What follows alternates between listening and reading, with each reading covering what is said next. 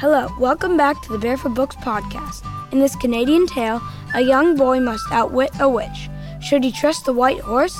And what is the secret locked away in the tower? After the story, go to barefootbooks.com to find the complete Magic Hoofbeats collection. This is the story of Petit Jean and the White Horse, a story from French Canada. Once there was an old man, a widower with only one son, a child called Petit Jean, Little John. Now the old man was a bitter sort, one who saw the whole world as his enemy. Since he didn't want to blame himself for his troubles, he blamed all that went wrong on his son, poor Petit Jean. The old man beat Petit Jean if the weather was too warm or the soup too cold. He beat that poor boy like a rug. One day, Petit Jean made up his mind that he'd had enough of this. He ran away into the wide, wild world.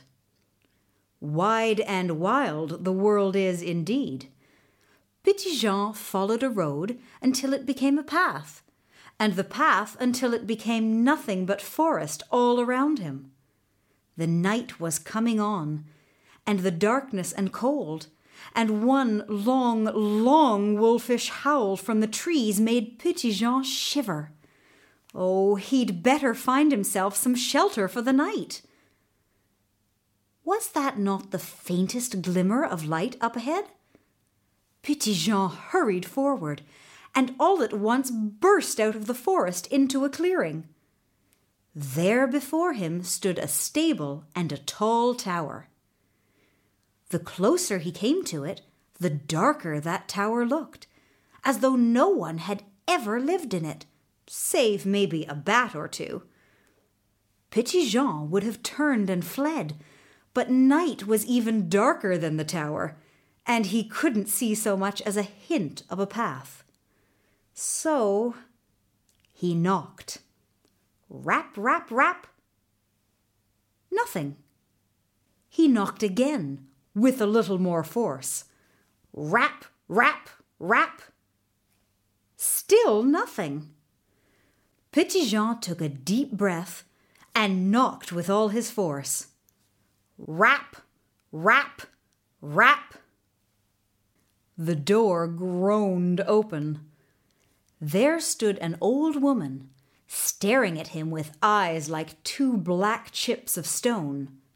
"What's this?" she asked, her voice harsh as the croak of a raven.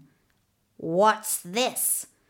You are the first to knock at my door, boy, in 100 years. Petit Jean wanted to run away. But once upon a time, so long ago it seemed, his mother had told him always to be polite. So he bowed and said, "Good mother, I am a homeless wanderer looking for a place to stay. I will work for my food," he added hastily. "Will you now? I warn you, there is no one here but me." "Then you could surely use my help."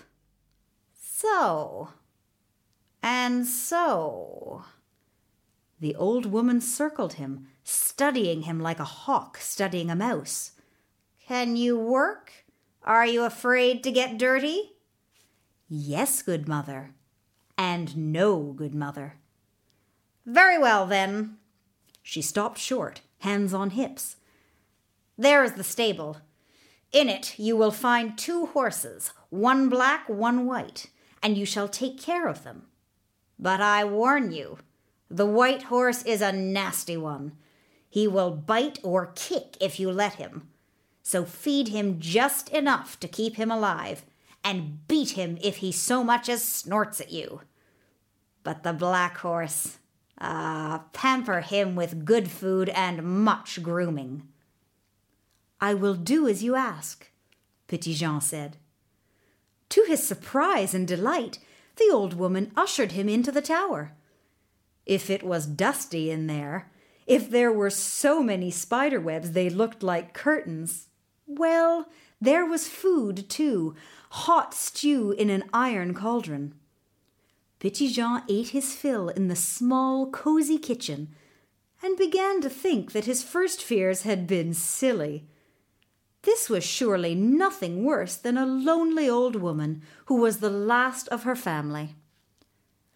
Nor did he change his mind when she showed him around the tower, through room after room of elegant furniture, all of it in need of dusting. Of course! She had no servants, poor thing. "Stop," the old woman said. "Here are the keys to the tower. You may go wherever it suits you when you aren't tending the horses. One room only is forbidden to you." She pointed to a tiny door set under a stairway.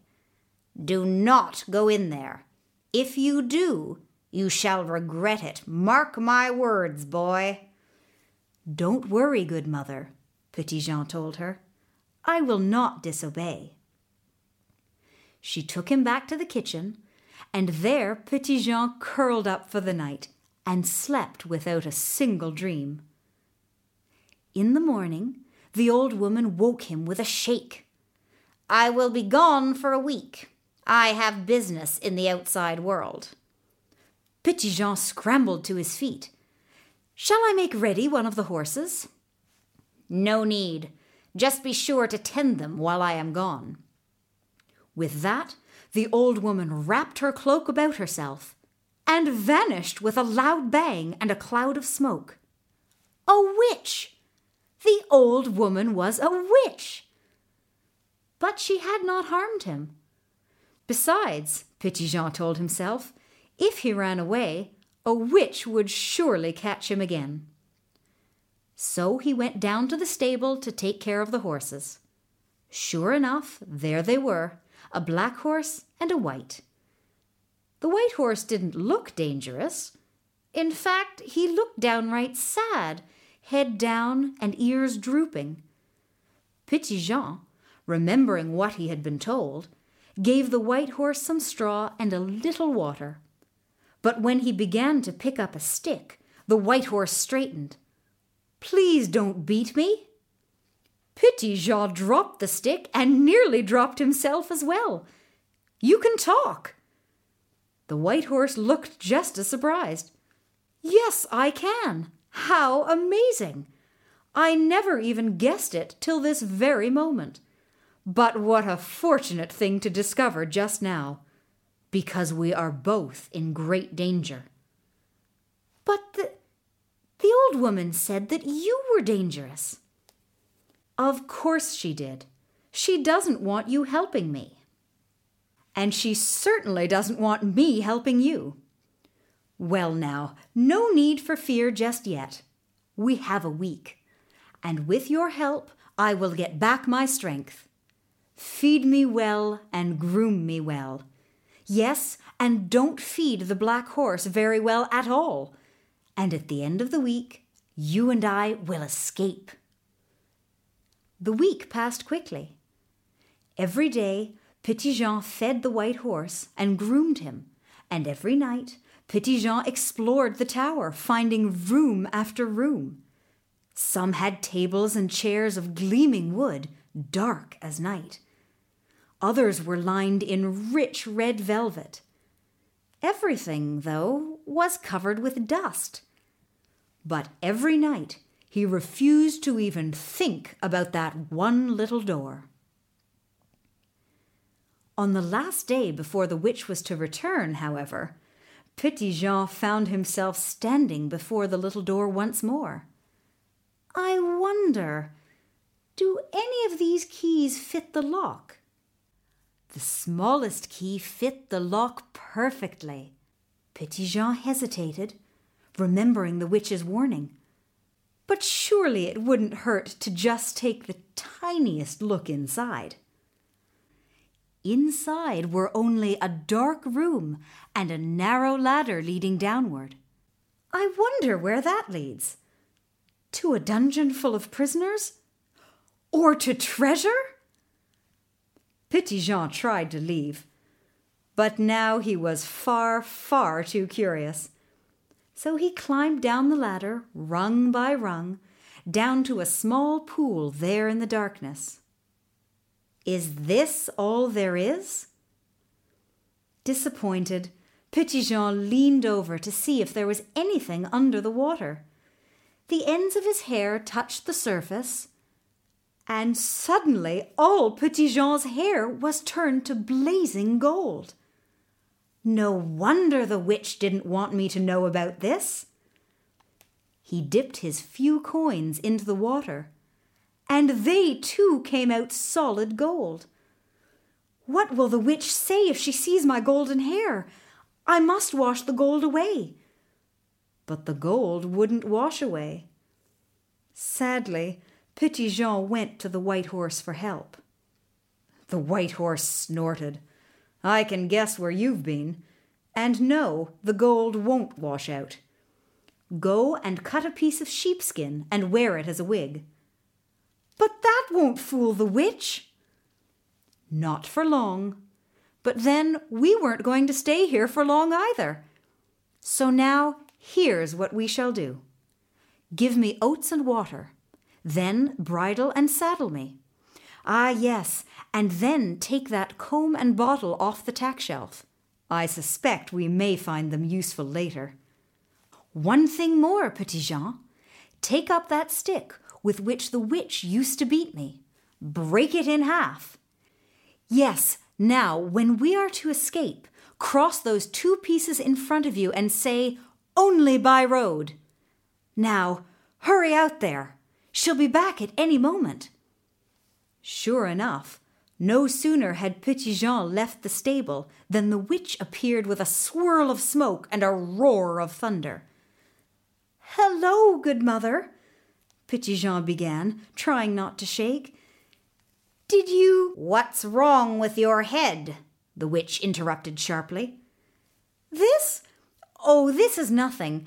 My head was chilly, so I made a hat of this bit of sheepskin. The witch snatched it off.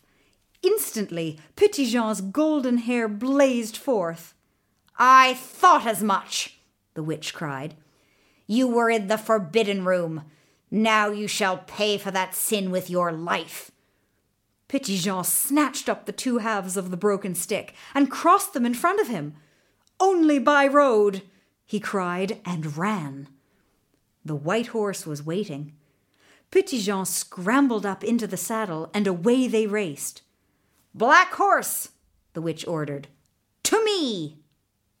Off she rode in pursuit. But the black horse was weakened by poor food and could not run at top speed. Even so, it was faster than the white horse and began to gain on it bit by bit. Throw my bridle behind us, the white horse ordered. Petit-Jean threw the bridle behind them. At once, it changed into a huge mound of bridles, blocking the path from side to side. The witch had to stop to untangle herself and her horse.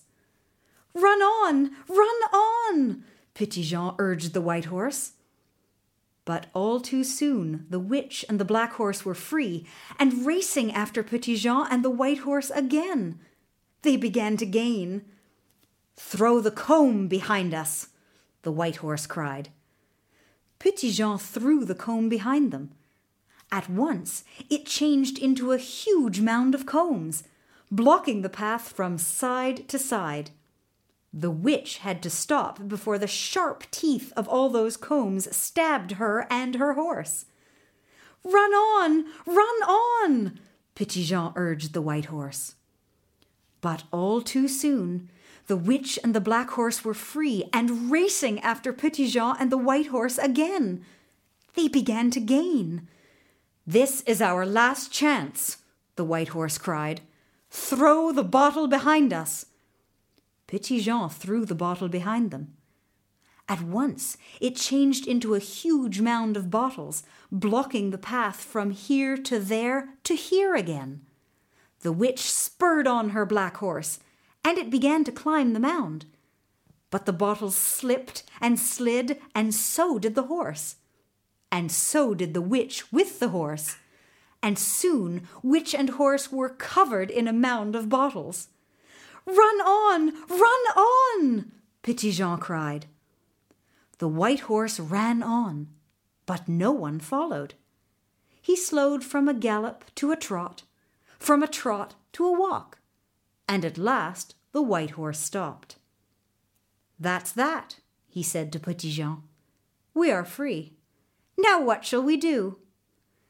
Petit-Jean thought. They were free, and the wide, wild world was before them. It no longer seemed so terrible now that he had a friend with him. What shall we do? Why, whatever we want, he exclaimed.